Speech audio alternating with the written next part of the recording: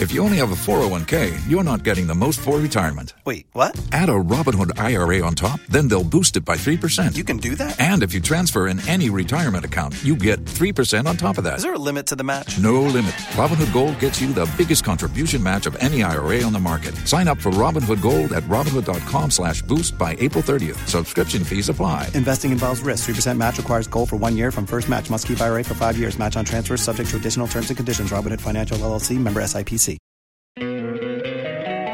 Don't you love an extra $100 in your pocket? Have a TurboTax expert file your taxes for you by March 31st to get $100 back instantly. Because no matter what moves you made last year, TurboTax makes them count. That means getting $100 back and 100% accurate taxes, only from Intuit TurboTax. Must file by 3/31. Credit only applicable to federal filing fees with TurboTax full service. Offer can be modified or terminated at any time.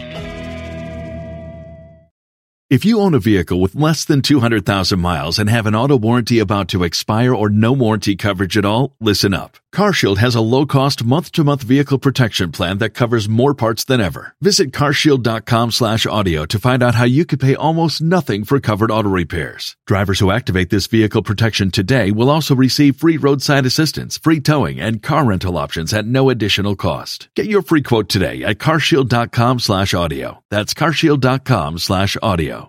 If you only have a 401k, you're not getting the most for retirement. Wait, what? Add a Robinhood IRA on top, then they'll boost it by 3%. You can do that? And if you transfer in any retirement account, you get 3% on top of that. Is there a limit to the match? No limit. Robinhood Gold gets you the biggest contribution match of any IRA on the market. Sign up for Robinhood Gold at Robinhood.com/boost by April 30th. Subscription fees apply. Investing involves risk. 3% match requires gold for 1 year from first match. Must keep IRA for 5 years. Match on transfers subject to additional terms and conditions. Robinhood Financial LLC, member SIPC.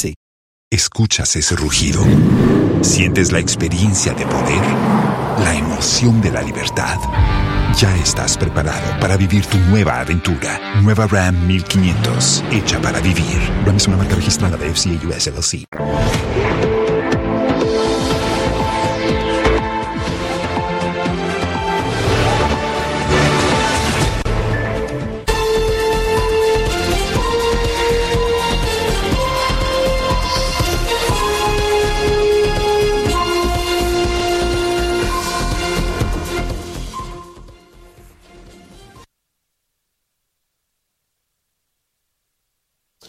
Hello there, it's the start of a new week. You're watching The Pulse on the Joy News channel. This afternoon, Security Council meeting is underway in Boku following fresh attacks in the town, prompting fears that the long-standing violence may be resuming.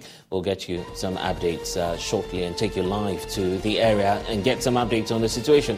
Also coming up this afternoon, the Greater Accra Regional Minister is upset about the poor performance put out by Metropolitan and Municipal Chief Executives in the Greater Accra region. And we are also in the northeast region where floods have devastated many communities. We understand some buildings have collapsed, killing some persons and leaving others injured. And it's always a pleasure to be with you here on The Pulse. The Pulse is always brought to you by Global Communities, Digny Lu, Affordable Safe Sanitation. Don't forget to follow us on Facebook, YouTube, and at myjoyonline.com. We'll be back with details shortly. Please stay.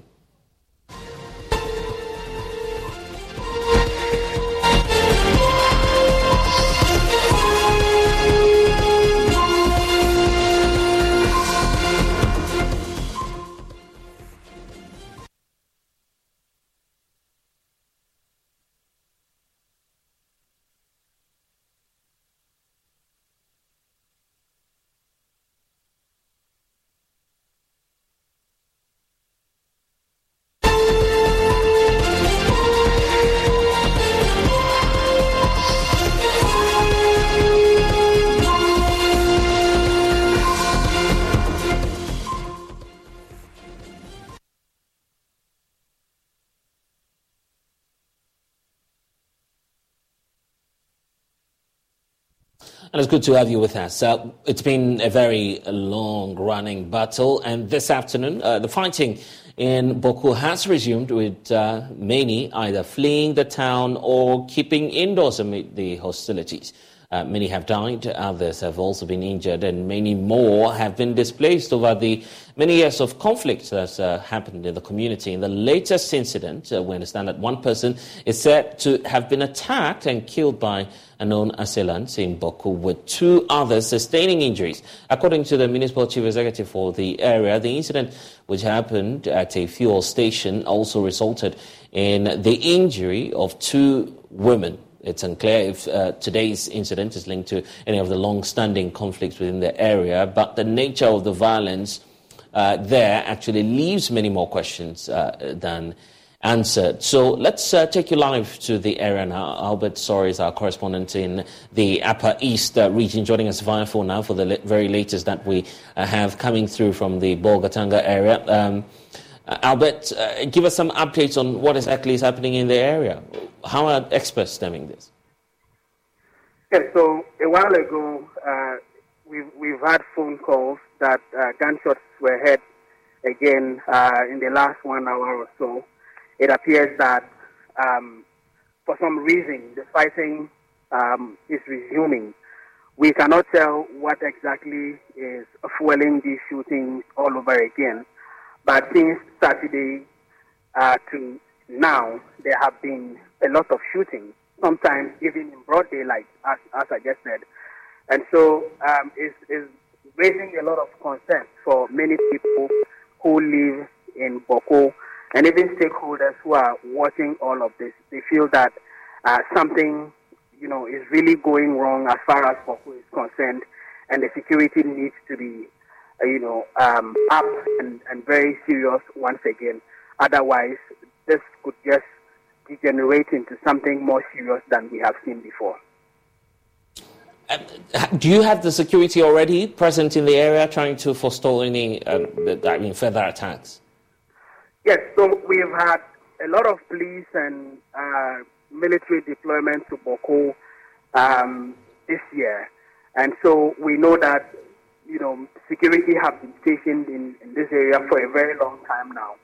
What most people don't understand is how come the shootings continue to happen. If you recall, there was a RECSEC visit to Boko sometime this year. I think this was in May, when there were shootings the month before. And even when the RECSEC was in Boko, gunshots were heard. So for many people, it's a bit surprising that you continue to have security stationed in the area, and sometimes sporadic gunshots are heard in the air. Sometimes people are even shot, like the recent incident on Saturday. That shooting is said to have occurred around 4 p.m. In broad daylight. Fortunately, these people have been arrested, but this is what continues to happen. So yes, security is in Boko. What people don't understand is how come all these shootings continue to happen. And you've also been interacting with residents. How are they feeling now, looking at all of the reports that they're receiving from that? For many of the residents, you get a sense that they are very angry about what is going on, because this is not something that is happening for the first time, and they keep wondering why the security are not able to clamp down on these perpetrators of the shootings once and for all. And so for many of them, these people who have been arrested, the 5 who were arrested for the recent shootings, they are hoping that the law will really take this course, and so they can be made an example. If they are, although they have arrested them, they will have to go through the legal processes and all of that. So we are presuming that they are innocent until proven guilty. But many people feel that they should be used as the example to send a strong signal to other people who are perpetrating the shootings in Boko, so that lasting peace will return to the area. That's, of course, the very latest that we are receiving from the Bolga areas regarding what we are knowing about the latest Boko violence. We'll definitely be getting back for some updates, but I want to bring in Adip Sani, who's a security analyst, joining us here on the Pulse this afternoon. Thank you, sir, for spending some time with us. It's quite worrying knowing that the attempts to bring lasting peace to the area has not yielded any positive results. What else can security agencies and authorities do now just to restore calm? Well, thank you for the opportunity. In your preamble, you mentioned the fact that the violence, it appears, is returning, but I think it is important to establish that the violence has never ended.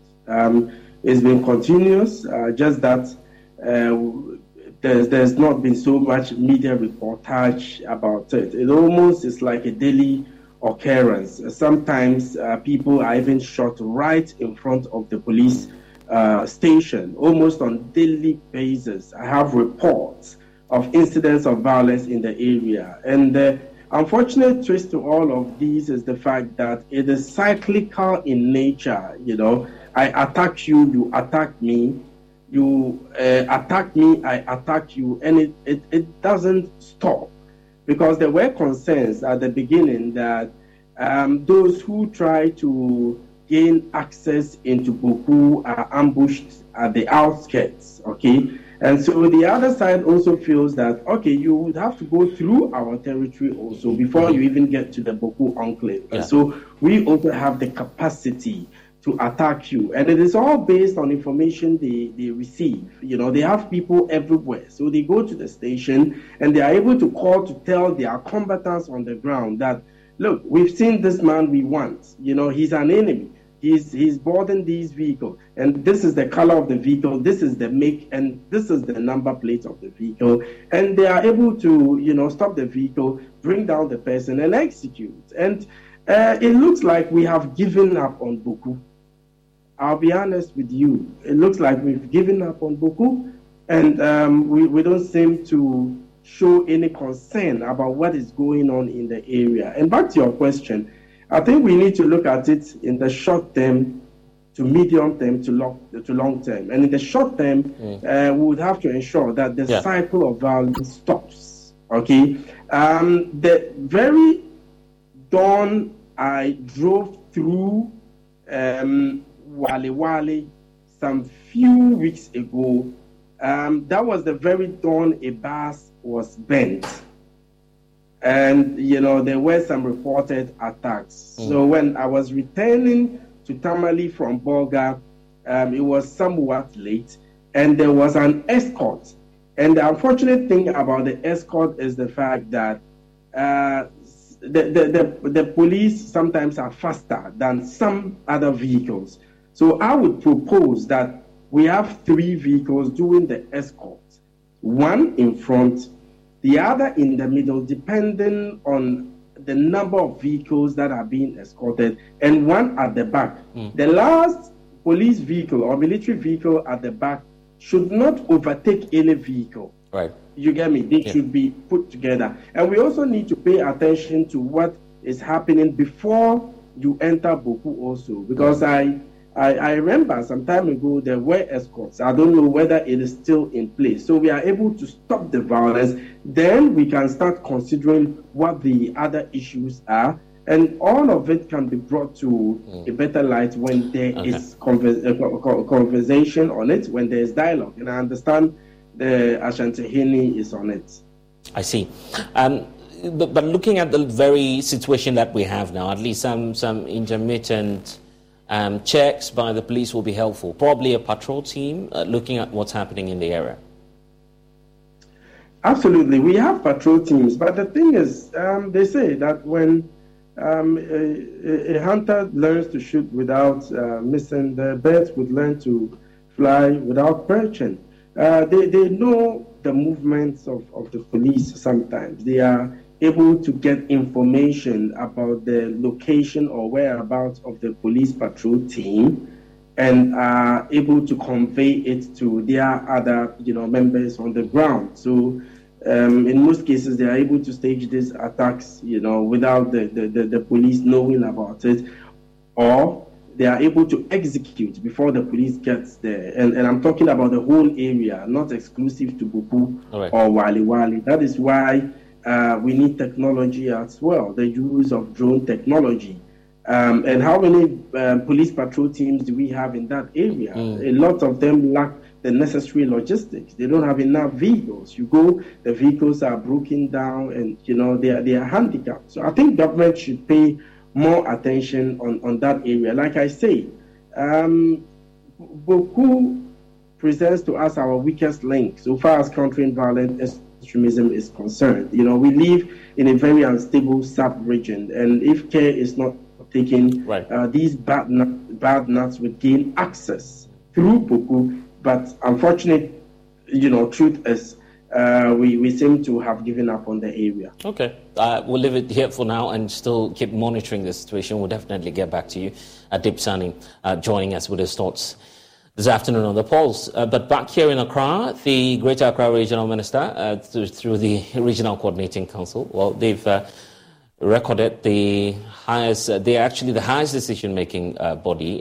They've held their first meeting for 2023 to discuss issues of development in the region. The regional minister who heads the council was to deliver a speech to the heads of some 29 military, that's metropolitan, municipality and district assembly CEOs. Just then, he got upset, so upset that he actually put aside his prepared speech and descended right down onto the municipal chief executives for what he describes as their poor performance. Have you been hardworking? Yes. With Abubuya still on the motorway?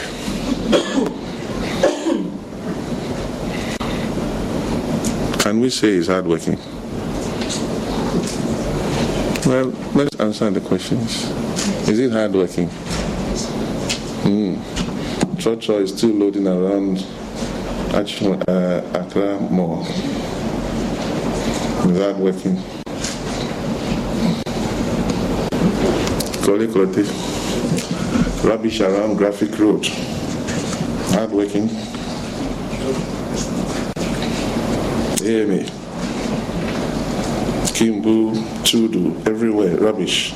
Hardworking. I want us to mark ourselves. Honorable Abana, Agbogbolshi has been turned into a refuse dump. Is it hardworking? Are you aware? The place we cleared, and people are still dumping refuse there. They have stopped. Since when? I can't hear you. Last month. Do you know the dates we did this exercise at Agbogbolshi? 2 years. And it took you last month to stop them from dumping refuse. I'm not too excited about coming to read hard work. Yeah. Lejokuku Ladadekotopon Ashaman Tema West.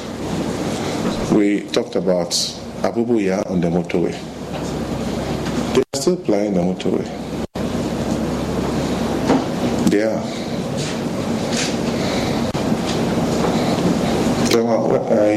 I also West Wobon. The actual Accra Mall is like that. In fact, Ladadekotopo, just in front of ex-President John Mahama's house, somebody has started selling onions and tomatoes. Unbelievable. They are fighting over who collects revenue at Palace Mall. And as the contractor continues to work, the median has become a place for organizer, church, mechanics. Every day I talk about it. MCE is not feeling well every day. So how do I read this speech?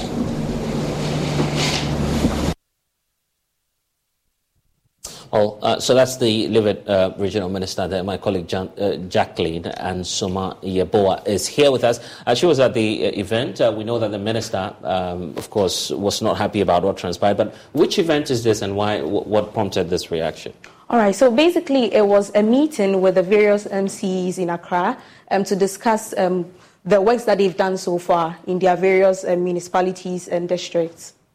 Yeah. Do we know how many MCs, for instance, or DCs, in all the local assemblies that were represented in this meeting for which the minister was unhappy? Okay, so personally, the minister didn't go into details as to the number of MCs that were present, but before he expressed his dissatisfaction, he talked about the fact that the report that he had earlier on was not a true reflection of what was given to him. So that was what prompted what you heard earlier, that he wouldn't read that speech because whatever thing that was given to him wasn't the true reflection of what was on the grounds. How about those you've been speaking to after this reaction? Do we know what the MCs think about his assessment of how the region is doing?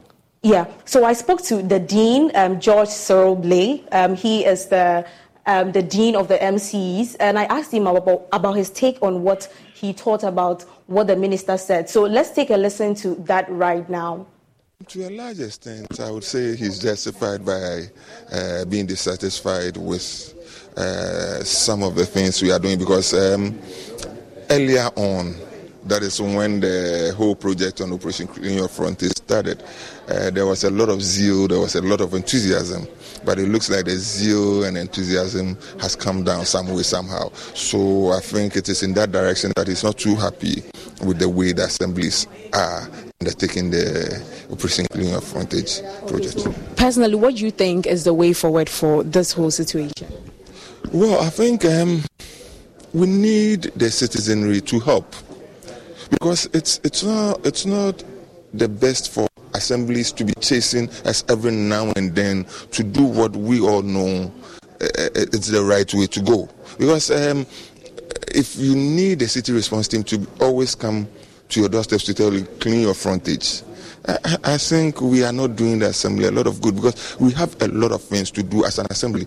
Whatever decision central government takes, it's the assemblies that implements it. You get it? So we have a lot on our table and we need the citizenry to help. But that notwithstanding, I think like the minister said, we have relaxed some way somehow. Which is you agree to that? It's a fair comment and we are going to come to the party. Okay, so what other issues came up at this meeting? Okay, so the minister talked about the fact that they have relaxed on the Operation Clean Your Frontage, just as you heard George talk about it. And also they talked about unlawful parking of trucks in the various assemblies and also heaps of rubbish around the graphic area and other suburbs. But one key thing he talked about was the fact that from henceforth they are issuing a statement where all festivals in Accra will be devoid of party paraphernalia. So he also said that, so let's take a listen to that one too. Celebration of festivals is mainly to portray our traditional and cultural values and to display how rich they are in our respective regions. And so we think that the use of party paraphernalia usually creates a lot of political tensions within I can speak for Greater Accra, and taking cognizance of what is done in other regions, you hardly find party paraphernalia when festivals are being celebrated. So together today, Don't you love an extra $100 in your pocket? Have a TurboTax expert file your taxes for you by March 31st to get $100 back instantly. Because no matter what moves you made last year, TurboTax makes them count. That means getting $100 back and 100% accurate taxes only from Intuit TurboTax. Must file by 3/31. Credit only applicable to federal filing fees with TurboTax full service. Offer can be modified or terminated at any time. If you own a vehicle with less than 200,000 miles and have an auto warranty about to expire or no warranty coverage at all, listen up. CarShield has a low-cost month-to-month vehicle protection plan that covers more parts than ever. Visit carshield.com/audio to find out how you could pay almost nothing for covered auto repairs. Drivers who activate this vehicle protection today will also receive free roadside assistance, free towing, and car rental options at no additional cost. Get your free quote today at carshield.com/audio. That's carshield.com/audio. If you only have a 401k, you're not getting the most for retirement. Wait, what? Add a Robinhood IRA on top, then they'll boost it by 3%. You can do that? And if you transfer in any retirement account, you get 3% on top of that. Is there a limit to the match? No limit. Robinhood Gold gets you the biggest contribution match of any IRA on the market. Sign up for Robinhood Gold at Robinhood.com/boost by April 30th. Subscription fees apply. Investing involves risk. 3% match requires gold for 1 year from first match. Must keep IRA for 5 years. Match on transfers subject to additional terms and conditions. Robinhood Financial LLC, member SIPC. ¿Escuchas ese rugido? ¿Sientes la experiencia de poder? ¿La emoción de la libertad? Ya estás preparado para vivir tu nueva aventura. Nueva Ram 1500, hecha para vivir. Ram es una marca registrada de FCA US LLC. The MMDC's president and presiding members have taken a decision, and that is to say that going forward, all festivals in Greater Accra will be celebrated. In fact, the party paraphernalias are banned from all festivals in Greater Accra. Strictly banned. Okay, beyond this, there's a talk about transportation within the Greater Accra region, and particularly regarding tricycles. Yeah. Right? That's also a concern. Yeah, so he talked about that and he expressed concerns talking about the fact that they are not supposed to be on the highway. So he made mention that this initiative started about 2 years ago, and this is not the very first time. And they are putting measures in place to make sure that they are all registered and that they wouldn't be using the main motorway. So let's also take a listen to that. Motorway, Aboboya on the motorway, they are coming back. Thankfully, Ashaman transfer site is ready. Medina transfer site is ready. You registered over 500 Aboboyas. That's solid. Ashaman, how many have you registered? About 420. So that's good news. So let's begin to link up. It means that your adjoining constituencies should work with you, assembly should work with you. Is it going to be Adenta? Adenta and Ashama. So if you can also register some 400 or so 500, so they don't ply the motorway. Because the argument will be that they don't have anywhere to go. So Aboboyas using the motorway to dump refuse can use the back routes and then dump at the transfer site at Ashama. Abokobi and Medina. And then who else? Ayawaso West. So the three of you will pair. It means you have to get your team to start registering Aboboya, and then we can free them of the insurance. That restriction will have to be revisited, like yesterday on the motorway and all that.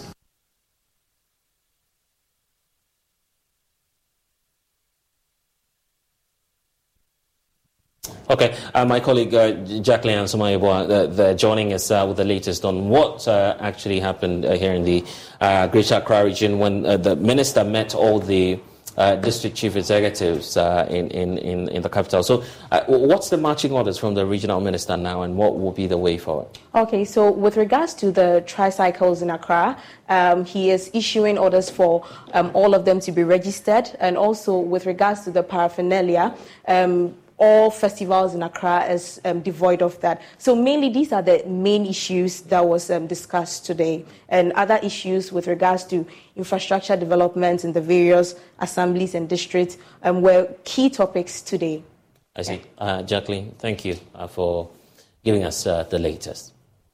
You're with us here on the Pulse on the Joy News channel. We'll be back after this break.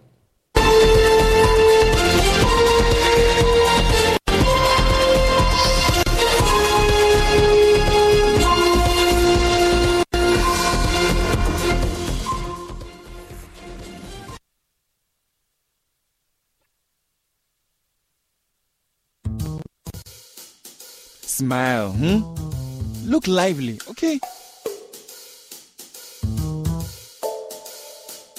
Smile, smile.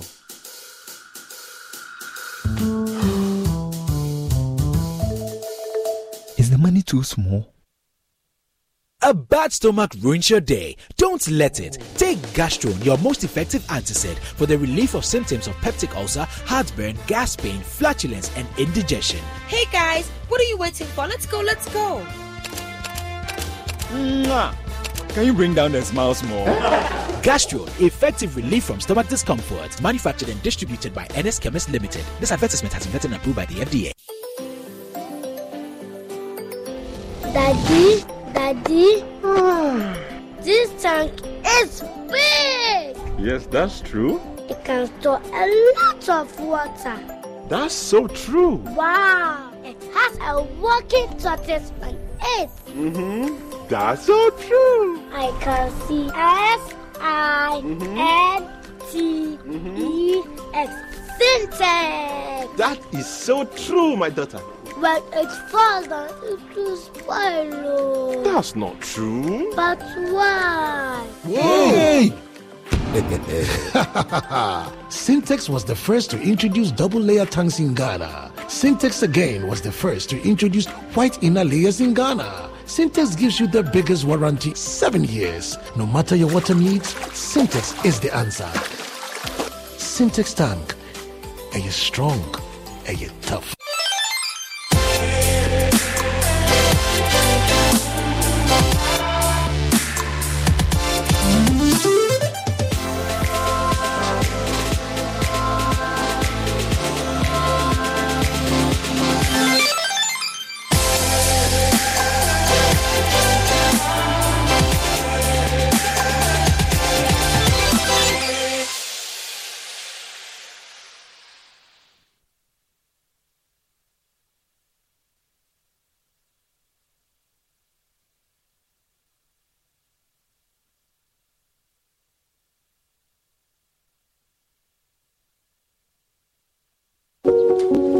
In a world where determination meets innovation, a new wave of students is rising to conquer challenges and shape their destinies. But I'm telling everybody that agriculture is a next gold mine. And me, for instance, the big men in Ghana are all doing agriculture, but you are not seeing it. These extraordinary individuals are breaking barriers and blazing trails by embracing agriculture as a means to fund their education, accommodation and meals. They are not just students, they are pioneers cultivating their dreams while cultivating the land. I want to do farming as my profession. That is what I want to do, even though I'm schooling, but the idea is not to go and sit in the office and put on tie or work in the government sector for monthly salary. At the University of Cape Coast, academic excellence meets hands-on experience. They don't even have to market it because there's ready market. Those who came in, we give them smaller plots. Now they've asked for a lot of plots and then they are expanding.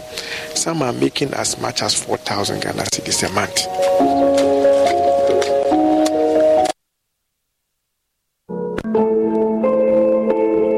It's close, and so I was getting down for the stairs. So I used to throw off my hands.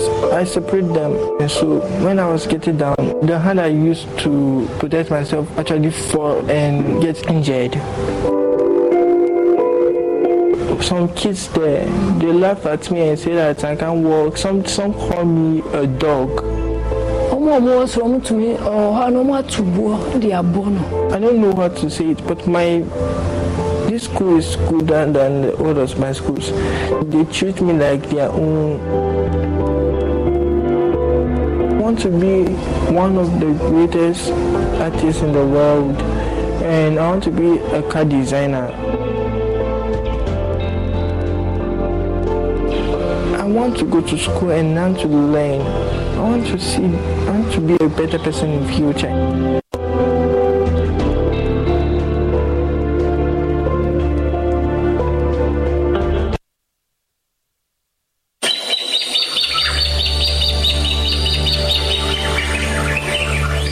Think of Ghana's forests as a pair of lungs or kidneys, cleaning our air and water, regulating rainfall, sunshine, and serving as a buffer against natural disasters.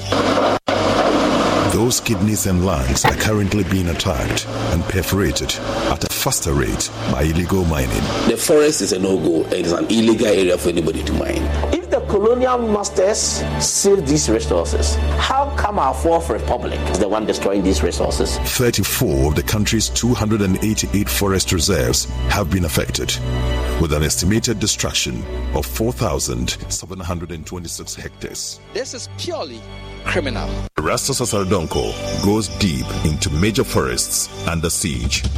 Forests under siege at Pamprama Forest Reserve.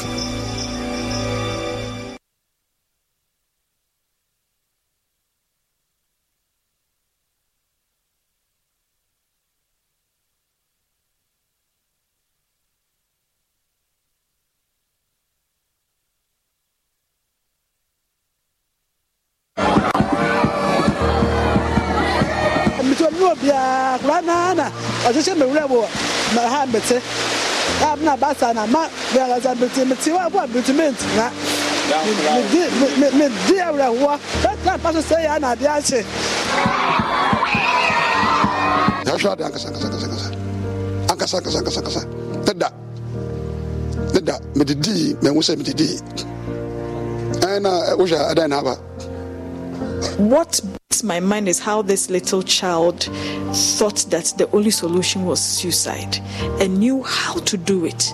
As this is 7-year-old. It's looking like we are getting 2 or 3 cases every month. Sometimes we get up to 4 or 5 cases in a month. And that is quite serious.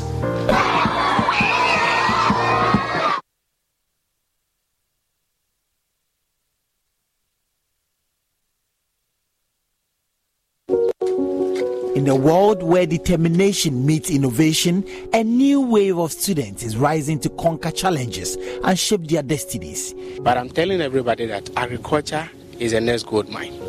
And me, for instance, the big men in Ghana are all doing agriculture, but you are not seeing it. These extraordinary individuals are breaking barriers and blazing trails by embracing agriculture as a means to fund their education, accommodation and meals. They are not just students, they are pioneers cultivating their dreams while cultivating the land. I want to do farming as my profession. That is what I want to do, even though I'm schooling, but the idea is not to go and sit in the office and put on tie or work in the government sector for monthly salary. At the University of Cape Coast, academic excellence meets hands-on experience. They don't even have to market it because there's ready market. Those who came in, we gave them smaller plots. Now they've asked for a lot of plots and then they are expanding. Some are making as much as 4,000 Ghana cedis a month.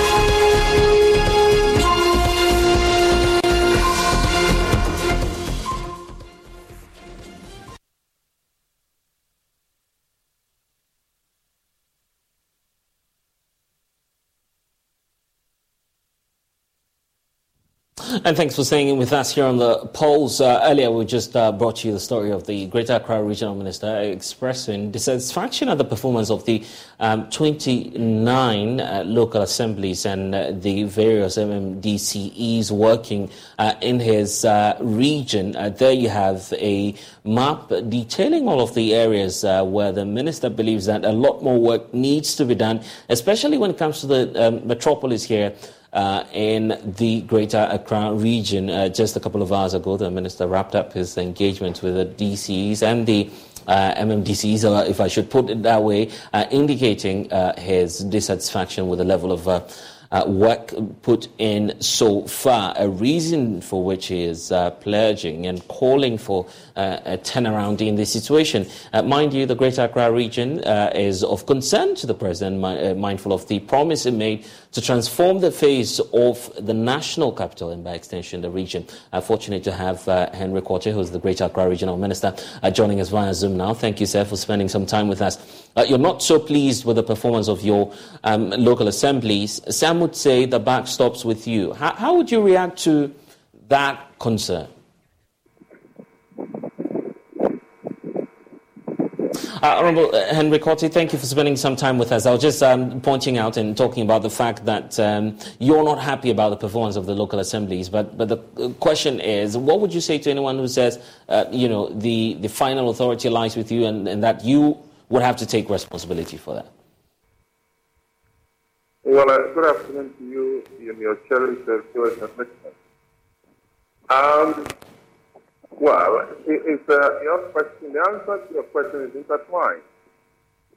I laid the foundation. We passed all the bylaws, and it is expected that the MNDCs will use the bylaws, which is at their disposal, the logistics and the technical know-how for that matter, to ensure the full implementation of these bylaws, which largely will ensure that the project is successful. So what's the expectation from the local assemblies and by extension the MMDCEs now? Is there anything more that you're demanding which they are not doing, really? Well, first of all, I mean, this is a regional coordinating council meeting, which is done by the Act. You're supposed to do at least once in a year. So in these kind of meetings, we all try to do an introspection and also an appraisal to see how far we have come and look at the challenges that we have faced over the years or months. Clearly, from where I think that more could have been done and ensuring that we bring the expectations, or rather we live up to the expectations of our consequence, and for that matter, the people who have reposed the confidence that's in us. And looking at the way forward, is there any new set of measures that you're putting up, perhaps an order to the MMDCs to now follow, something that you've put on the table for them to consider? Well, I don't think there is any new set of orders or whatever, but the thing is that if you recall, 2 years ago when we started the Let's Make was tender, we were able to pass for quite a number of bylaws. Some already in existence that we needed to revive them. And so currently, all we have to do is to go back and tighten our belt. We have to reinvent the wheel. All the bylaws are there to guide us in the performance of our duties as public servants. And speaking of the Greater Accra region itself, you've been doing an assessment ever since, of course, your appointment was giving out to you. Where would you say that there is a shortfall, the need for which not just your outfit, not just the MMDCs, but everyone within the region would have to come through and support? Perhaps sanitation is one of the areas that you are very much passionate about. Looking back and down the years, would you say that a lot more needs to be done? Oh, undoubtedly. Perhaps that to throw the question back to you. Clearly, last 2 years, Greater tremendous in the last improvement in sanitation issues. But of course, this is the target set for ourselves. So it is only proper for us to interrogate the matter and also strike ourselves to say, look, let's go out there and improve upon what we have done. I mean, in the last 2 years, we have not, and I'm not priding myself, or for that matter, the MMDC, but in the last 2 years, we haven't experienced the almighty June 10th disaster that we had because of the intervention we made at Agriculture by relocating the almighty Union sellers and also that paved way for the contractor to be able to dredge the Odo without any, if you like, challenges. Because hitherto, the contractors were faced with a lot of resistance anytime they attempt to dredge the Odo. They have been able to do so. And so, clearly, we have seen some improvement. And so, as a result of that, we haven't experienced flooding. We had some intervention with Zoom, some arrangement, with Zoom Lion. And that has also yielded some positive results for us. What we need to do, like I said, is to improve upon it, and also areas that are lacking. For instance, like Operation Clean Your Frontage. If you recall, we trained close to about 900 people that we call the city response team. Their duty is to help the environmental health officials to enforce the bylaws in their respective assembly. So it is not too bad, or it is not as bad as it is seen, because really some work has been done. But of course. Don't you love an extra $100 in your pocket? Have a TurboTax expert file your taxes for you by March 31st to get $100 back instantly. Because no matter what moves you made last year, TurboTax makes them count. That means getting $100 back and 100% accurate taxes, only from Intuit TurboTax. Must file by 3/31. Credit only applicable to federal filing fees with TurboTax full service. Offer can be modified or terminated at any time. If you own a vehicle with less than 200,000 miles and have an auto warranty about to expire or no warranty coverage at all, listen up. CarShield has a low-cost month-to-month vehicle protection plan that covers more parts than ever. Visit carshield.com/audio to find out how you could pay almost nothing for covered auto repairs. Drivers who activate this vehicle protection today will also receive free roadside assistance, free towing, and car rental options at no additional cost. Get your free quote today at carshield.com/audio. That's carshield.com/audio.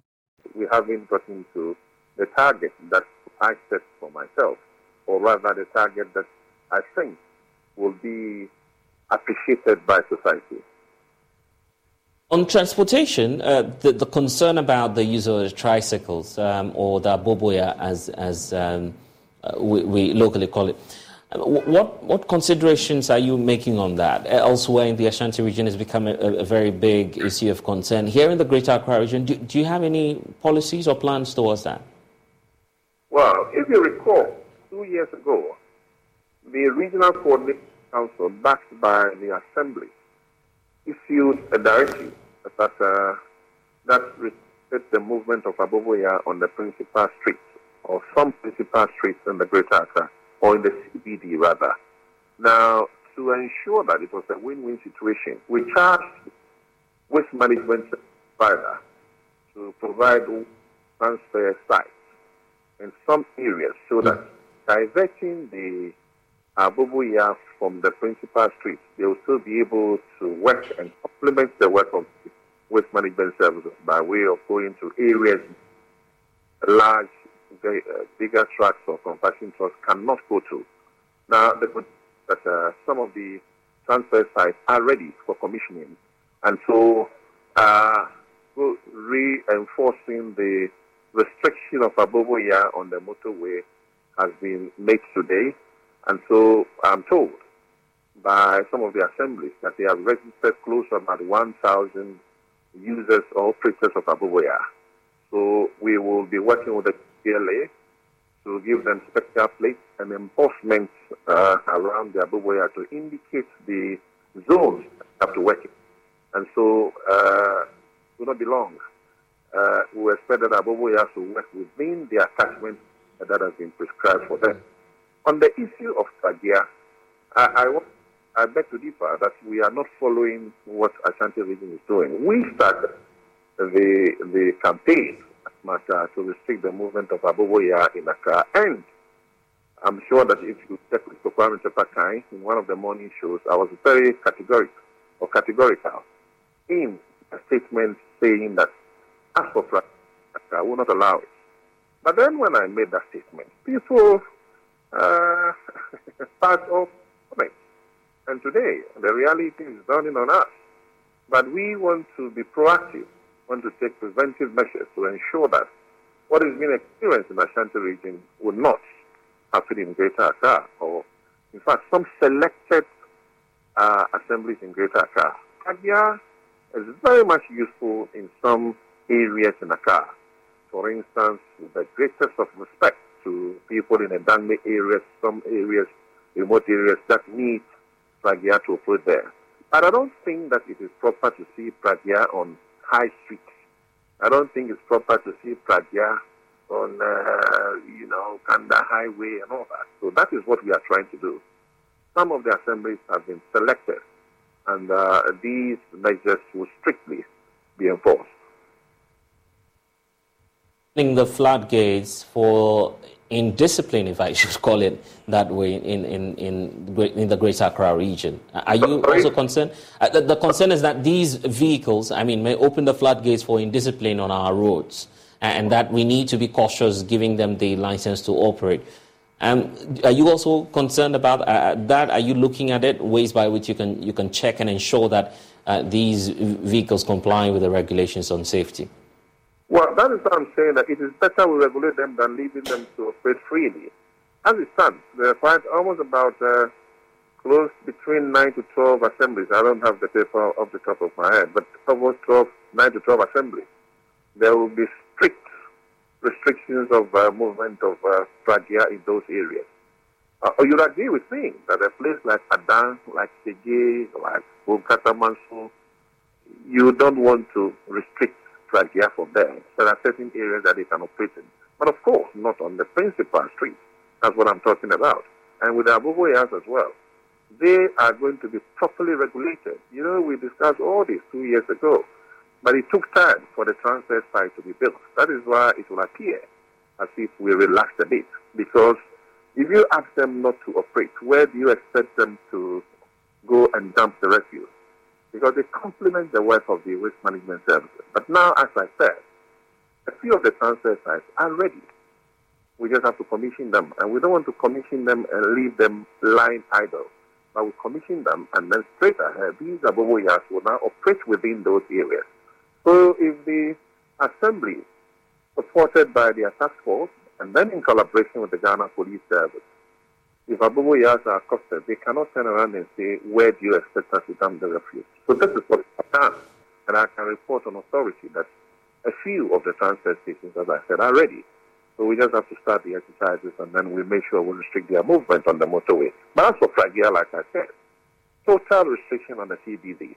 So we're going to work with the IGP and the assemblies, and then those ones will have to move off the street. I'm sorry, but if we don't do that, mark my words, in the next 3-4 years, it will be difficult for us to maneuver in the CBD in Accra. Are you set to have a meeting with these groups in the coming days? Because we know that you're always on the move. We don't know what your next line of action will be. But are you set to engage them on this? Oh, yes. Usually, of all the things that I've done in the Greater Accra region, we have always engaged the users.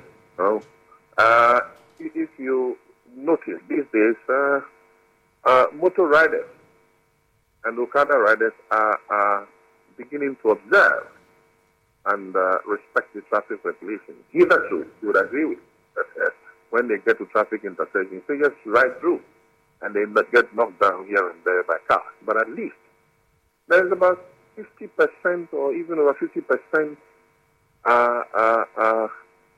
adherence to traffic regulations. So we are getting, Rome was not built in a day. So yes, indeed, we are going to invite these operators. Fortunately for us in Accra, they aren't that many like in the Ashanti region. So I believe that talking to them to relocate their business at that area, the CGAs and things will work. Places like Bomdomia, those areas, you can have projects within the localities who will not necessarily on the principal streets. That's what I'm about. You go to, for instance, say Amasaman, there are some routes there in Ablekuma, those places. Pragia was there, but they cannot be seen in the principal street and CBD.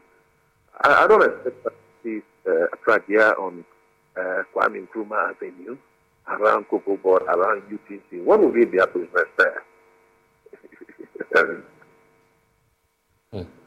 Honourable Henry Kote, thank you for spending some time with us here this afternoon on the polls. I'm grateful. And, of course, we'll be looking forward to that engagement with the operators. But let me also introduce you this afternoon to the EU-funded landscape and also the environmental agility across the nation. Of course, it's a project, a 4-year project funded by the European Union's flagship Global Climate Change Alliance Plus, which is the GCCA Plus initiative. The project was actually launched on May 11, 2021 at the national level and subsequently launched at the 3 targeted landscapes, including, I believe, the Greater Accra Region. Well, let's get more from Abna Ode. She's the Senior Project Manager for the EU project and also the Rainforest Alliance. So we have Joseph Edwin Yelkabong, right, who's also the project manager for he's with World Vision, actually, Ghana. Thank you so much, lady and gentlemen, for joining us. Because this is a bit new to us, just lay the foundation for us to understand what the project really is about. What are you seeking to achieve with this project? Okay, so the LEAN project, the EU LEAN project, is a 4-year project funded by the European Union, as you rightly said. 5 million project. And we are working with 4 partners, which includes Rainforest Alliance, where I am. We have World Vision, where my colleague Joseph is coming from. And we also have Tropimbos Ghana and EcoCare as our partners.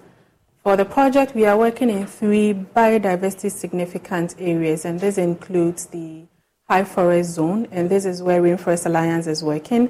And then we have the Transition Landscape. This is where we have our partners, Tropimbos Ghana and EcoCare. And then when we go up north in the Savannah landscape, that is the West Gonja municipality and the Kasina Nankana West, we also have our partners, World Vision, working in the landscape. Overall, the project is looking at building climate resilience. We are also looking at improving the livelihood of farmers and also looking at biodiversity conservation in all the areas that we are working in. We actually launched the project in May, as you rightly said, but the project was actually supposed to begin from November 2020. But then once again, that is 2020 when COVID was rife, and so this took us a few months back. But nonetheless, I think we have chalked some successes and some outputs that are worth mentioning. Key amongst these is the targets that the project is looking at reaching, which is about 36,000 smallholder farmers across the 3 landscapes that we are working in. Which is looking at the reforestation efforts of the project, where currently we have raised and distributed about 700,000 seedlings, mainly native species across board. We have also established over 70 nurseries in all the communities that we are working in. Let me also mention here that we are working in over 200 communities across board. In the High Forest Zone alone, which is mainly the Western North region, where Rainforest Alliance, we have the Thriving Landscape. We have about 107 communities that we are working in 4 districts alone. And this cuts across Sifi, also Bibini, and also Bekwai. We also work in Bodi and Akontombra, and that is in the High Forest Zone alone. When you go to the transition where we have EcoCare and Tropimbos working together, we also have about 60 communities that we are working in there. And this is from the Techima North, Techima South, all the way to Nkranza North and Nkranza South. And even some parts of the Ashanti region, which is Offenso North and Offenso South. And then up north, like I mentioned, we have the West Gonja and the Kasina Nankana West, where Joseph will give more highlights on that. But Joe, the question is, and very often when issues around climate change comes up, the question is, why should this be so important to us, by the way? Yeah, so thank you so much. The issue of climate change is central in current dispensation because if you look at the effect, it's quite, let me say, damaging to a very large extent. Smallholders are no longer getting the yields that they want. Women have to trek long distances to access fuel wood and even water for their household usage. And also the issue of even livelihoods are largely affected. So this is a very clear issue that has to do with livelihood development, and that is why, to me, or to the project, is very central. So if you look at most of our interventions, they are we have a key output area which looks at building the resilience of communities to climate shocks, so that they are able, in the wake of climate change, they are able to reduce the hazards of the process. So basically, we have a very big component that looks at how we are supporting them to overcome this issue. Is there any priority priority area that you're focused on for now?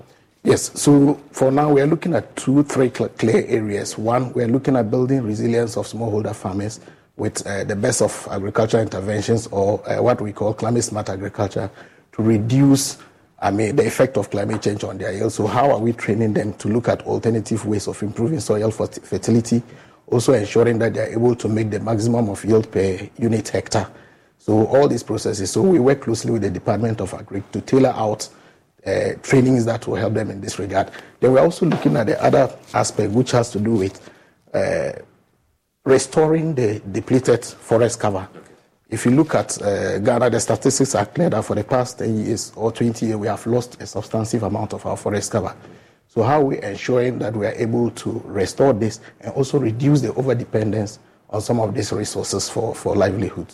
So clearly we have other interventions in the area of raising seedlings, as my colleague mentioned, of indigenous species that communities would plant to improve the forest cover. And also working on what we call, especially in the Savannah area, our farmer-managed natural regeneration model, which looks at empowering communities to regenerate their degraded parkland naturally. So you don't need to plant trees. You just need to tender or trim shrubs and take care of them within a very short period. And within a very few period, like in 2-3 years' time, that you are able to regenerate the area into a forest.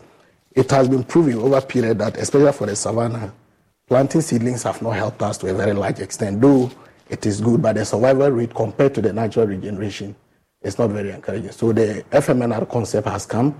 We have piloted it in some districts, and under the Lean project, we are doing so well. As we speak, we have established over 42 community FMNR sites. Right. So these are designated areas that the communities are working among themselves, incentivized by just the model to regenerate for themselves. That's impressive. But how about the communities? Are you dragging them along as you implement this project? What's been the level of collaboration amongst the communities that you're working and the groups that are working on board with you? So this is actually a very good question, because on the Lean project, we have a concept that we are working with. This is the Landscape Management Board, which is basically a local governance structure that the project establishes working with the communities. So we bring communities together to form clusters. These clusters are zoned. Representatives from the clusters, it's just like building an apex body of a triangle. And so representatives and leaders, members from the traditional council or the traditional leaders in the communities. We even have some private sector companies that are committed to deforestation-free sourcing, some LBCs, that's the local buying company in the cocoa growing and even the cashew growing areas as well. We have like the share pickers where you go up north.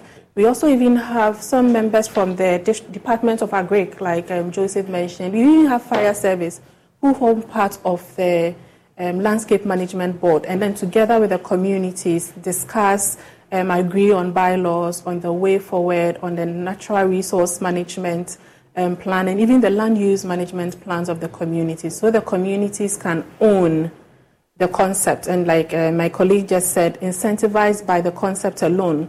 We have actually chalked some successes where in some areas, like the high forest zone, the Landscape Management Board has graduated to the Hotspots Management Board. Now, Hotspots Management Board is a designated governance structure that has been established by the Ghana Red Plus Secretariat. So we have members from our Landscape Board who have graduated to that level, and the project is looking at escalating this across the 3 landscapes that we are working in.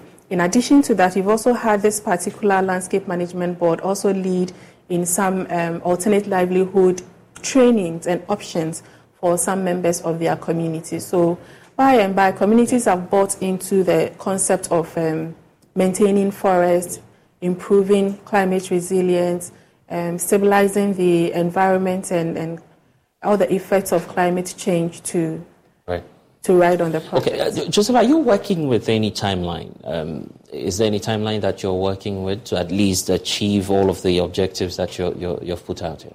Yes, please. So as my colleague rightly mentioned, in her introductory remarks, it's a 4-year intervention, and we started, that was in May, it was launched on May 11th, 2021, and currently the project is supposed to come to a closure by 2024. Next year? Yes, next year, October, barring any extension, because as she mentioned, which you're looking for, definitely. Exactly. Because we lost, 6 whole months, to COVID. Though COVID is not one excuse, but this is a project. The quality of the project at some point. Losing about 6 months out. Sure, not the quality per se, but the deliverables, because the quality will be on point. By the time you need to roll out a lot of interventions, there's an issue. So we are hoping, but we are on track because we are working assiduously to see how we can still meet the targets, even with the effect of COVID. So hopefully by 2024, October thereabout, we should be drawing the curtains on the project. But if we have an extension, then we can implement whatever that, or just do some mop-up for the rest of the project. For now, what feedback are you getting on perhaps how that is impacting, the immediate surroundings, the communities within which you operate? Are they giving you good feedback? How is that like? Okay. So I'll put the Savannah landscape in perspective where we work closely. So through our initiatives, we are receiving some positive feedback in the sense that through our farmer managed natural regeneration efforts, in the fields that are being regenerated for the past 2 years, because they haven't been bent and they have reduced logging in those areas, some plant species that were missing due to the annual or periodic fires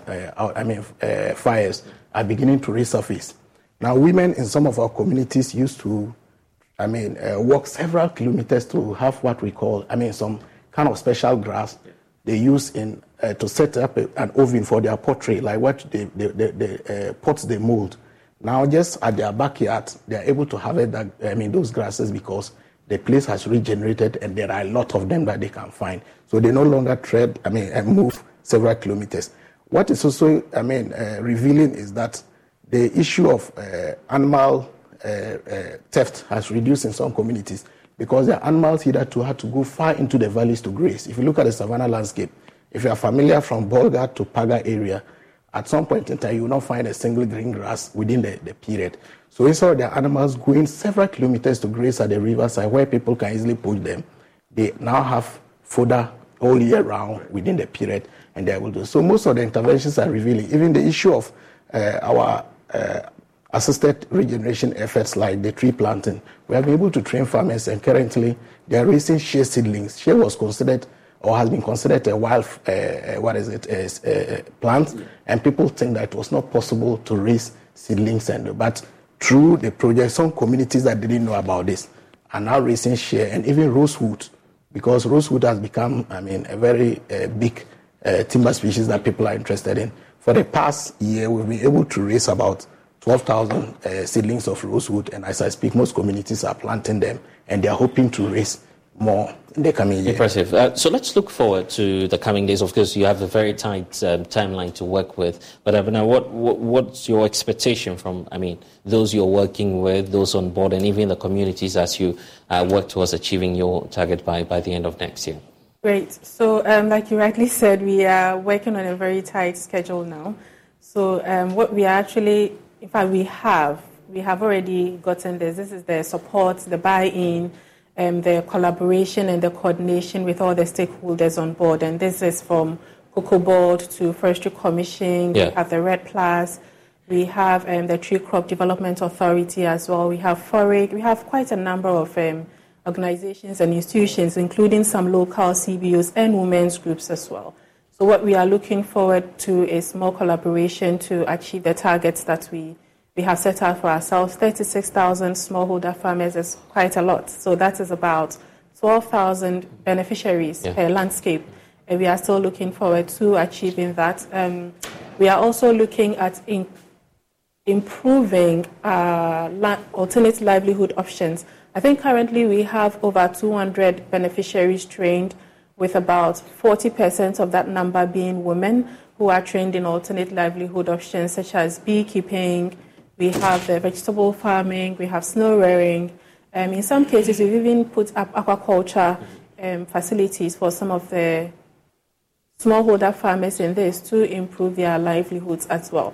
So in all of this, we are looking at expanding our reach and improving on the trainings and supports that we are giving our smallholders. Okay, let me take your final words. Joseph, is there any message you want to share with our viewers? Probably you need more funding and money, I guess. Yeah, sure. So to our viewers, especially our key stakeholders on the project at the landscape level, Ghana National Fire Service, the Department of Agric, the Forestry, FSD, Forestry Service Division, and also Wildlife that we work closely with. We are very grateful. And to our community members, we continue to urge them to show real ownership of the project, because certainly lean will come to an end, but we want to see that they are still able to carry on whatever capacities that they have built in the future. Also see how they can scale that up to other communities that we are not into. So this is my few comments that I have for the viewers. Yeah, the future looks exciting, right? Sure. It's very exciting, and especially when the project is measuring sustainability and scalability through land scale. Land scale is actually a novel tool that has just been developed by Rainforest Alliance, which is looking at all the efforts, all the interventions, all the supports that are going into the landscapes that we are working in.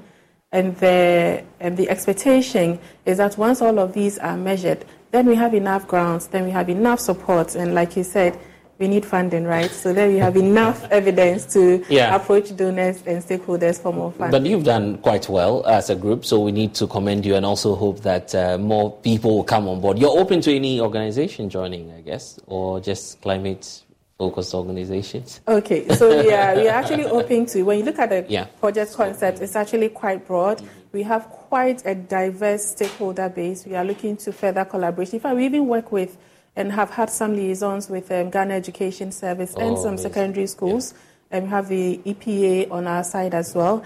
We even have the creamers in other communities where they exist. So we are open to further collaboration and discussions. And this is why you need to be talking to Abana and Joseph to improve the Lean project. But we're grateful, ladies and gentlemen, for joining us here on The Pulse. Now, the Volta Revival Foundation, an NGO that actually Human Rights and Combating Child Trafficking, has actually identified Ada as the primary center for child trafficking in Ghana. This was made known during a day's workshop organized for stakeholders in the Ada East municipality. The workshop aimed to raise awareness about the escalating child trafficking situation in the area. Journalist Elvis Washington provides us with details.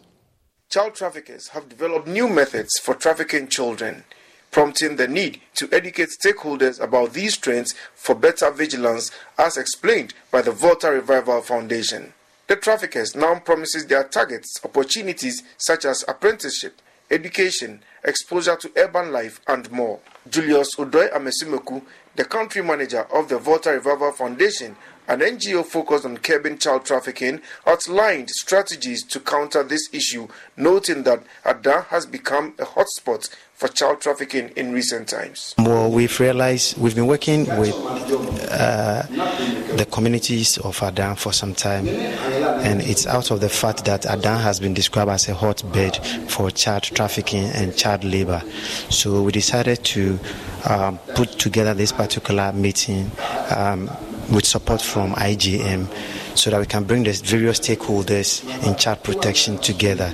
So we brought the chiefs, we brought the DCE, the MP, and then the assembly members together. We wanted to deliberate on some of the measures that we need to take to ensure that we protect children. And we said the child protection network or net in Ghana is very weak, and that of Ada is very, very weak. So we wanted to bring this group of people or stakeholders together to talk and also plan for the way forward, so that we all know the roles that we need to play in protecting children. We believe that the children are our future leaders, and we need not allow children to just grow in any environment, but they need to be protected and guided even as they grow to become our future leaders. However, Comfordoyo Gansa, the Member of Parliament for the Ada East constituency, who was present at the stakeholder engagement, offered a different perspective. For the child labor issue, the negative aspect, I don't support it. Because some of them, they send them and they work like horse. Just because parents have been giving money, so you have to go and work like a horse. And their future is at stake. So those ones, I don't support them. But those who have genuine case that I'm going to fishing and I'm learning how to fish. Future, I want to be a fisherman. Let's allow it. And we should be careful with the way we ourselves label our culture.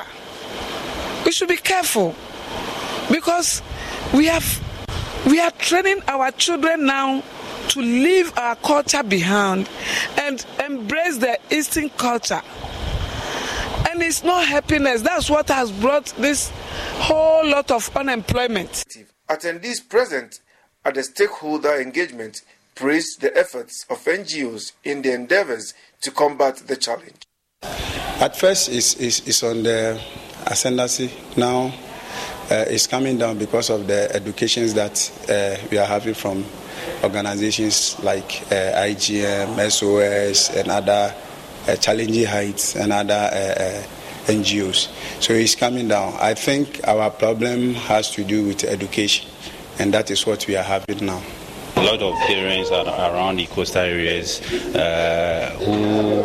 don't know the importance of education because they have not been to school themselves. So my advice to those parents is like they should encourage, though they have not get access to education, but they should encourage their children in all means or by all means for them to get their education, because it's very important, like in our lives, that we need to force our children to get the education that they want.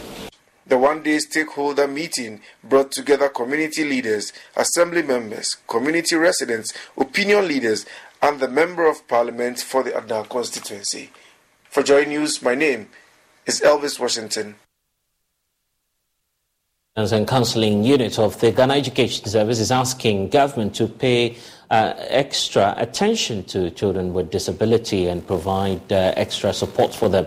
Head of unit, Gifty Sechi Bramanso, who made the call, explained that it is the only way to ensure such children are able to climb the education ladder without any hindrance. She was speaking at one of the children's show here in Accra.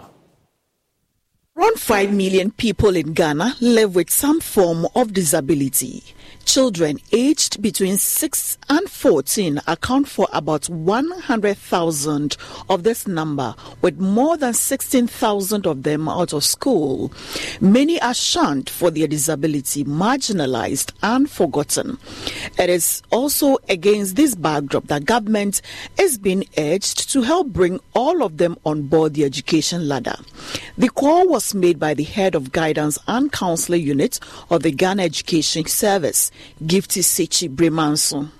She was speaking at Adwinsa Children's Show in Accra under the theme, Disability is Not Inability. The show also forms part of the commemoration of the 20th International Book Fair. Wherever that we find ourselves, please, whoever comes to you as an educationist, make sure that you are providing the needed resource. And in the classroom, in terms of pedagogy, the teaching methodology, make sure that it's disabled friendly, and let's also make sure that whatever that we are doing, we consider them so that they can equally harness their potentials. Inclusion should be part of our agenda and our focus in whatever that we do. We should consider people with special needs in whatever that we do. And then to our policy makers, we are advocating that policy guidelines should favor the special needs and the disabled in our society. We should create avenues. We should create opportunities. We should let them harness their potential so that they would also benefit equally from their abled brothers and sisters in wherever that they find themselves. At this juncture, I humbly appeal to all and sundry that let our facilities be disability friendly. The SDG Goal 4 seeks to bring all categories of learners under one umbrella for a safe and conducive academic environment. It is against this backdrop that government is being urged to pay special attention to children with disabilities and supports them. The Chief Executive Officer of Adrinsa Publications, Kweku Opong Amponsa, said stigmatization goes a long way to affect such children in their pursuit of education. We are promoting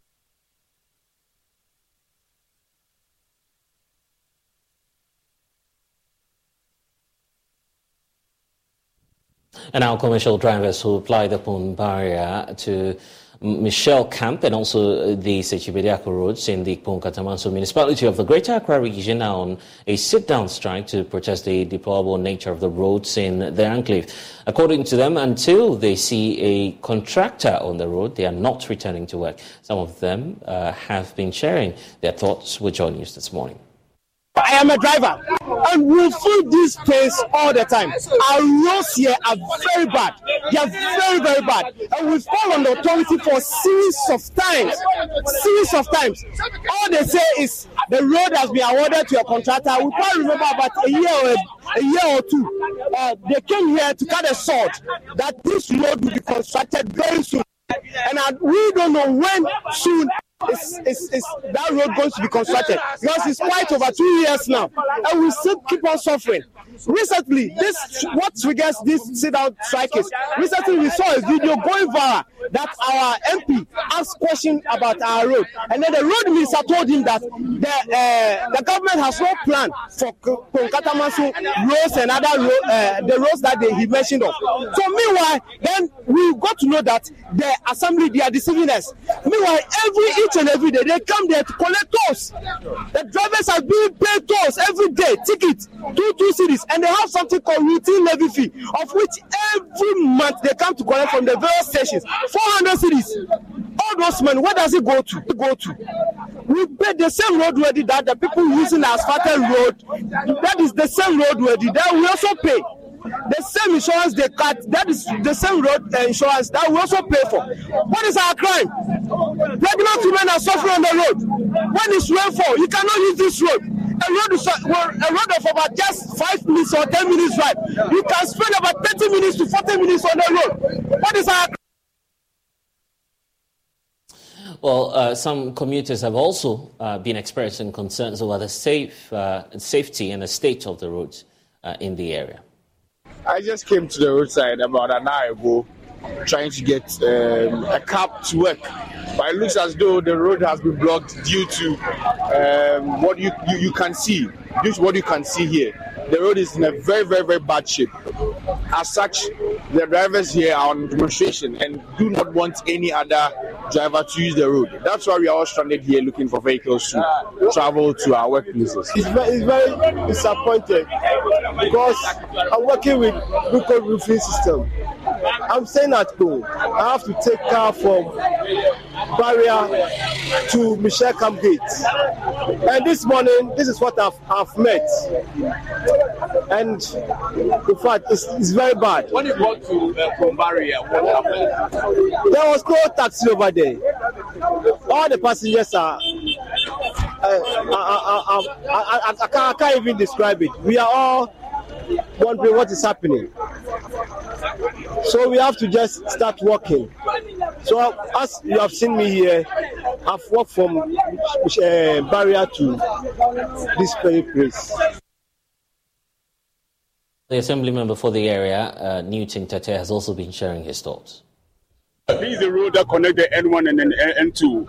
It's about 3.8 kilometers stretch of road from the Kumbaria down to the Adum Herbal Clinic. And for some time now, authorities have told us that yes, indeed, the road has been awarded on the contract. But it appears that the video that emerged on social media some few weeks ago, it appears government has no plan for this road. So it means that leadership have been deceiving the residents all this while. And this is what has angered the residents to stand up now. As I tell you now, we are planning. The next one will be mega than this one. So it appears that it means that we have to take our destiny into our own hands and ensure that we do our own things. Look, last time I filed a question at the Assembly calling on the MP to come and tell us his plans for the roads as a representative of the community in the Parliament, and he couldn't come. But then from then I saw that he asked a question at Parliament, telling or requesting the road minister to tell us what are their plans, and that's where we got to know that indeed the government has no plan on this stretch of road. So the situation has angered the residents. As I speak to you now, many or hundreds of them today walked on their foot to their various workplaces, and it appears that if we are not careful, this will continue for a very long time, because we are really, really angered with the decision or the comment made by the road minister. And that's why today the drivers are on citizen strike to ensure that they also register their displeasure with the state of the road.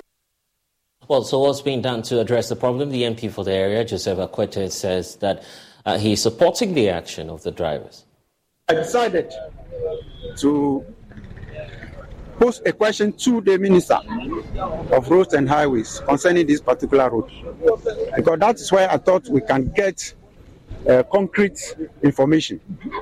And so somewhere last week, the Minister came to Parliament and answered questions on this route, and we were not happy, or I'm particularly not happy with the answers that he gave.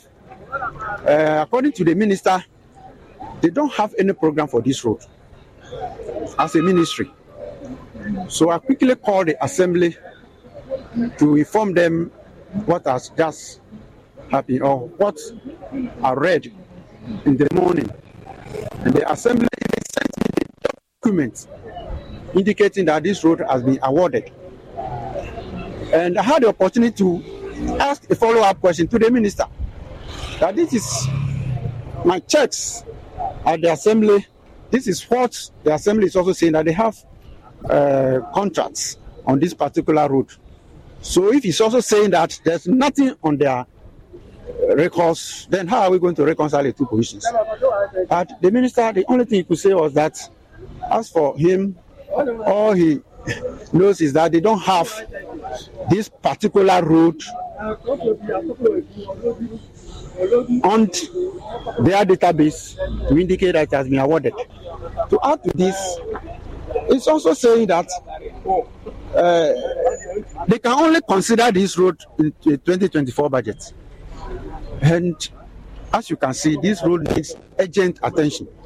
So the Minister cannot push us to 2024 budget. So what is your word to the Minister? My word to the Minister is that they should come and do something on this road. We know that the road has been awarded according to the documents that we have. And so they should release the needed funds to the contractor so that the contractor can move to sites. And a pediatrician, Dr. Victor, is at the Kolebu Teaching Hospital, is asking residents in the Kijebu district to develop a good lifestyle in order to avoid some preventable complications. Dr. Achire made the remarks when he led a three-partner foundation to carry out some outreach within the community. There's more in this report for you. A3 Partners is an international evangelism and church planting missions organization that mobilizes teams for short-term campaigns to help national churches plant new churches in their communities. The group did not just visit KGB district in the Oti region for evangelism, but also provide potable water for 6 communities that needed such support for years. In Suta, Jamlome, Ahamansu, Dodi Papasi, Poases Cement and Odumasi benefited from a mechanized borehole each. Some residents have been sharing their appreciation about these projects.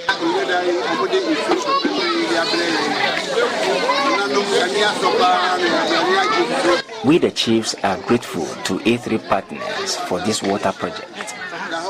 We are ready to make land available for their church activities.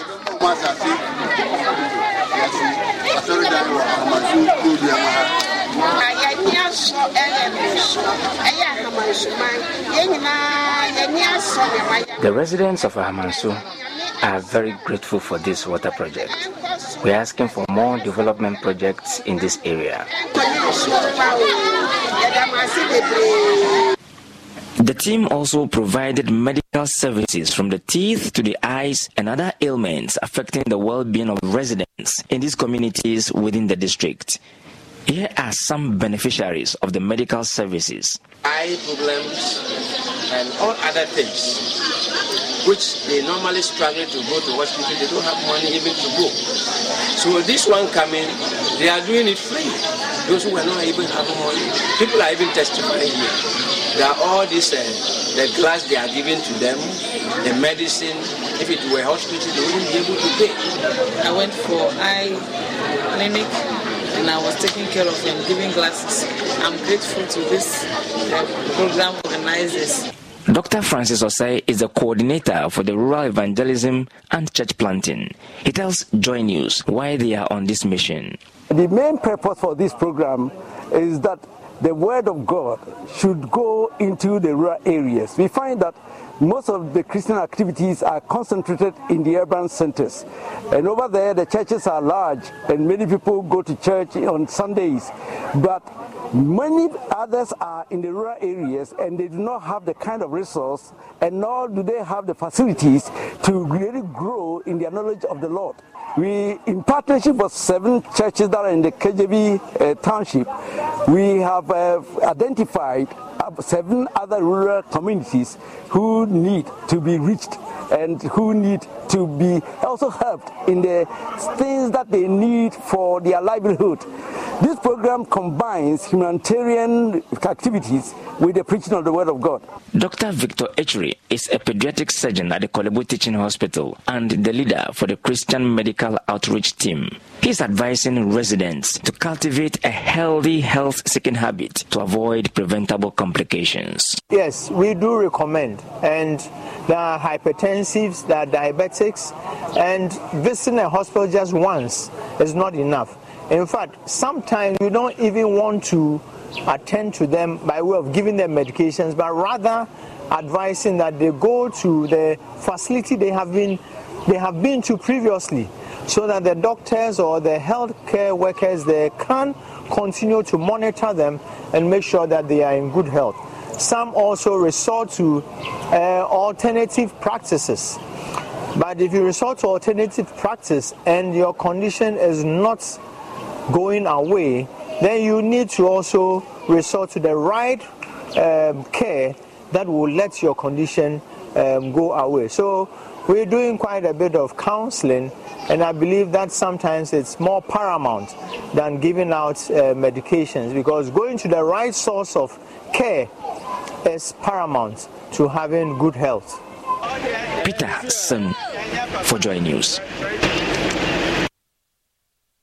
And back here in the Greater Accra Regional Minister for Foreign Affairs and Regional Integration, Shalia Yakobuchi, has sacked all overstaying officers from the agencies, including the Ghana Police Service, the Ghana Army, amongst others, stationed at the Accra Passport Office. Now, according to her, their long stay breeds familiarity and exposes them to compromises. She has also accused some of the officials engaging in some shady deals with the middlemen. Madam Shalia Yakobuchi has, however, revealed that investigations are underway to deal with culprits.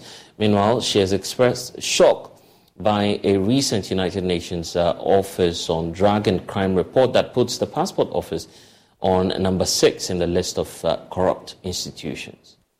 First of all, let me say that this is not the first time I've come to the Passport Office. I've done an unannounced tour of the 2 passport application centers. But for me, this particular visit has become necessary because of some reports that I have.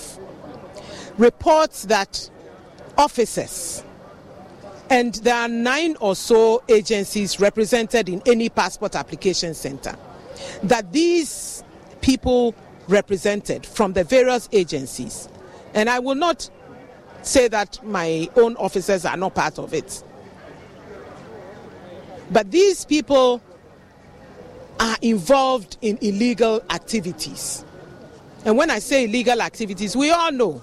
Just 2 days ago, the report in the Daily Guide that the issue of Goro people involved in our passport acquisition process has become rife. It is wrong. How can 100 Ghana for standard service to acquire a passport and 150 for expedited service be bumped up to 2,000 and 3,000? And yeah, they don't even charge 2,000 now. They are charging 3,000. And it's wrong. But I can say, and we all would agree, that a Goro person is outside the passport office. They need somebody inside to work with. They cannot do it on their own. People are paying 3,000, 2,000 to acquire passports. Why should this be so? And sometimes they don't even carry out the so-called service that they promised them for charging them so much. The stories are horrific stories. People's experiences are not the best. Honorable Minister, you think some of the agency officials are lazy with these Goro boys? I'm not saying some of the agency. I'm saying that some people in here are involved in it. Because, like I said, the Goro person who is outside, if he takes somebody's money, how can he deliver a passport if he's not working with somebody inside? Have you launched any investigations to fish out these officers? We are investigation. We are investigating. Sorry, I said investigate. We are investigating, and we have some leads which we are dealing with, and very soon we'll be able to have some firm information that we will deal with. It's so wrong. But why the agent directive to the agencies, those who have overstayed here? Listen, this is not something that is new. We've always said that no agency should keep their staff here for more than a year. And yet, this is overlooked sometimes. And so I intend to ensure that this is carried out to the letter. There are some people outside, not outside Ghana, but a cartel who are working with people.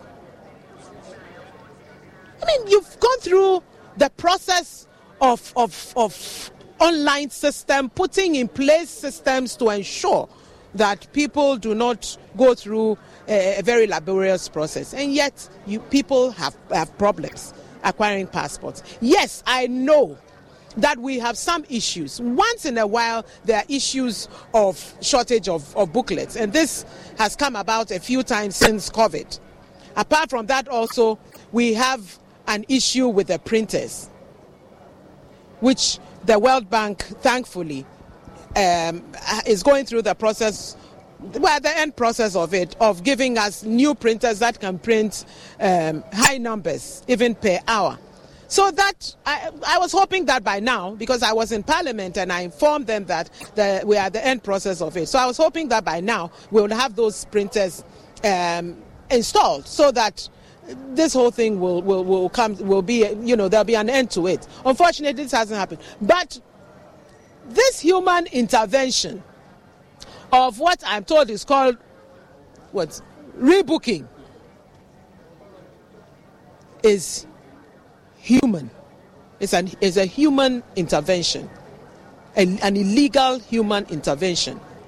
Because if you are given an appointment for, say, to come in October, November, and you want it earlier, then there should be some intervention. That's where they use to make money. And let me use your media to appeal to Ghanaians that, please, if you do not have immediate need for a passport, please take your time, let the time come when you've been given the appointment and come and process. Unless there's an emergency. If there's an emergency, I don't have a problem. If there's an emergency, find a way to get to the passport directors and let them know that there's an emergency, because we make provision for emergency passports. And directors, please make yourself available to the public. That's why you are here. Honourable, interestingly, your action came at the time that the United Nations Office on Drugs and Crime puts the the passport office on number 6 of the list of public offices that are corrupt in the country. Are you devastated by this? Very devastated, because this is not the way it should be. If indeed what you are quoting is the case, here is the case. Then, because people, the hue and cry from Ghanaians, the hue and cry, their experiences are not the best. And we'll get you some updates on that engagement between the minister at the public passport office here in Accra. We'll get you some updates later on. But for now, businesswoman Ida Joa Asiedu has officially entered the race for the Ayenswano constituency seat in the upcoming New Patriotic Party parliamentary primaries. Ida's nomination comes with a clear mission, which is to unseat steady Safari Adi, and also to champion some policies of the Akufo-Addo-led administration. With a keen eye on community needs, she has launched the Impacting Communities and Improving Lives program and addressing grassroots unity, education, road network development, and youth empowerment.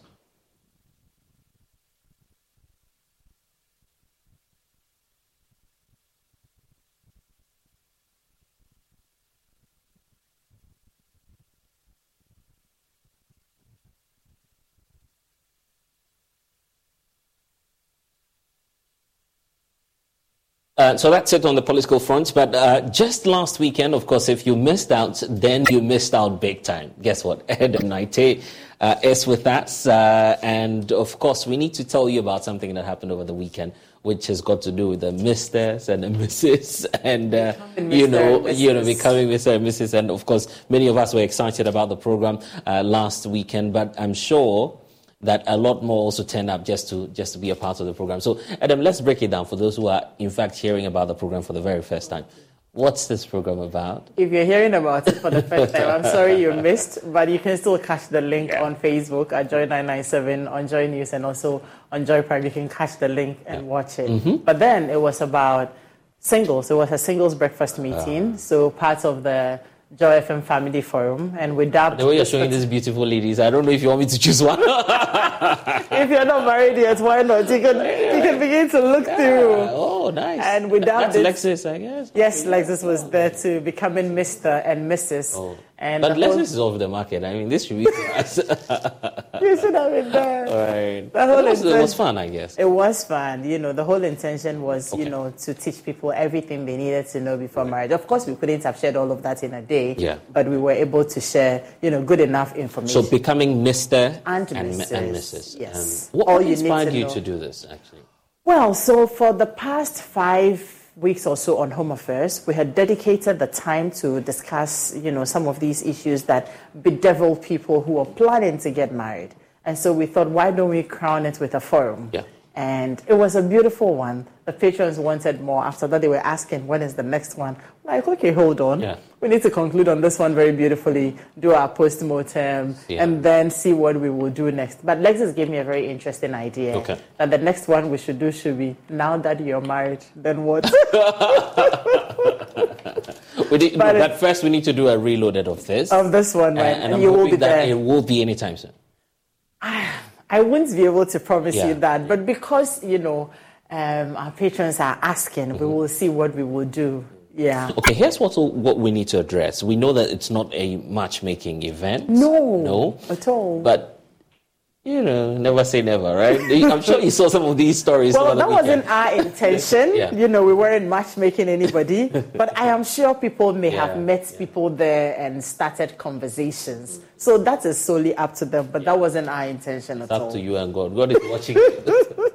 But I would like to say a very big thank you to everybody who supported us. Okay. Our speakers, Uncle Ibu was there, Right. Mama Rita was there, and then the speakers who made up the panel. And then those who supported us by way of sponsorship, Niche Expressions, we had Shape Healthcare, there was Marino Spa and Salon, and Go Back Inti. Right. They were all there. And this was hosted at the Best Western Plus Hotel, the one in Nungwa. It's a very beautiful and peaceful place, and they treated us very well. Maybe when you become Mr. and Mrs., then you can go there. Exactly. And if you tell them that you attended this event, I am sure they'll give you a very good discount. Yes. Okay. How can people reach out some more if they want to partner? Because I'm sure that definitely there'll be more of this. 059-288-9986. 059-288-9986. You can reach out and we can have conversations on what we will be doing next. But for Home Affairs, it's still on. Home Affairs is on every Saturday morning, 6:15 through to 7:30. We're live on your radio. We're live on social media. That's Facebook, YouTube at Joy 997, and then also on Twitter Spaces. So Home Affairs is on every Saturday morning. So you need to join Adam and the team, and definitely, who knows, you may become Mr. or Mrs. We're all excited about that program. So, just tune in this weekend. But that's all we have for you in this package of The Pulse. I'm Blessed, so now log on to myjoyonline.com. We'll see you again. Bye-bye for now.